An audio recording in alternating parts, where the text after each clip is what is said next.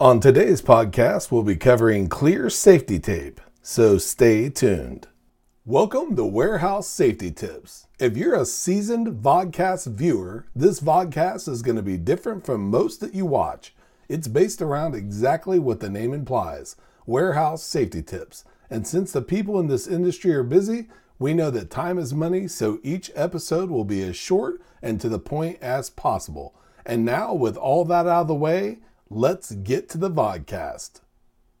Have you ever had a message that needed to be displayed immediately? Think of the beginning of the COVID pandemic. Distancing needed to be adhered to, but custom tape and signs hadn't been created yet. So imagine being able to write out messages on paper and then cover them with clear safety tape. A couple of other examples of this where something needs to be protected and seen would be labeling areas that constantly change, barcodes and or QR codes, and areas where tools go in specific spots and need to be labeled as such. The uses go on, and you can probably even think of a way to implement this at your facility.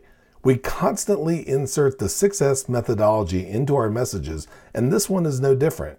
If you believe in a place for everything and everything in its place, then having everything properly labeled is a must. And if assuring everything is in its place contributes to better safety, then we're all for it.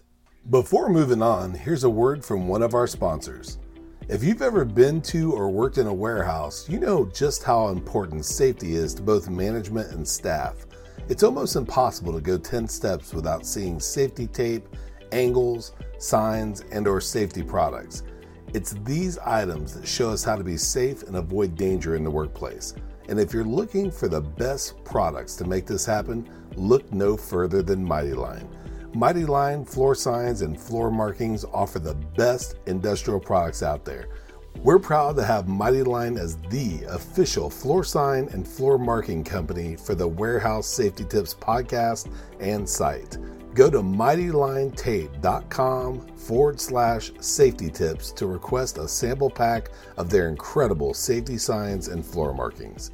We hope you enjoyed this episode of Warehouse Safety Tips. If you visit warehousesafetytips.com, you'll find the show notes for this episode and access to all of our blog posts, previous podcasts, advertiser information, and much more.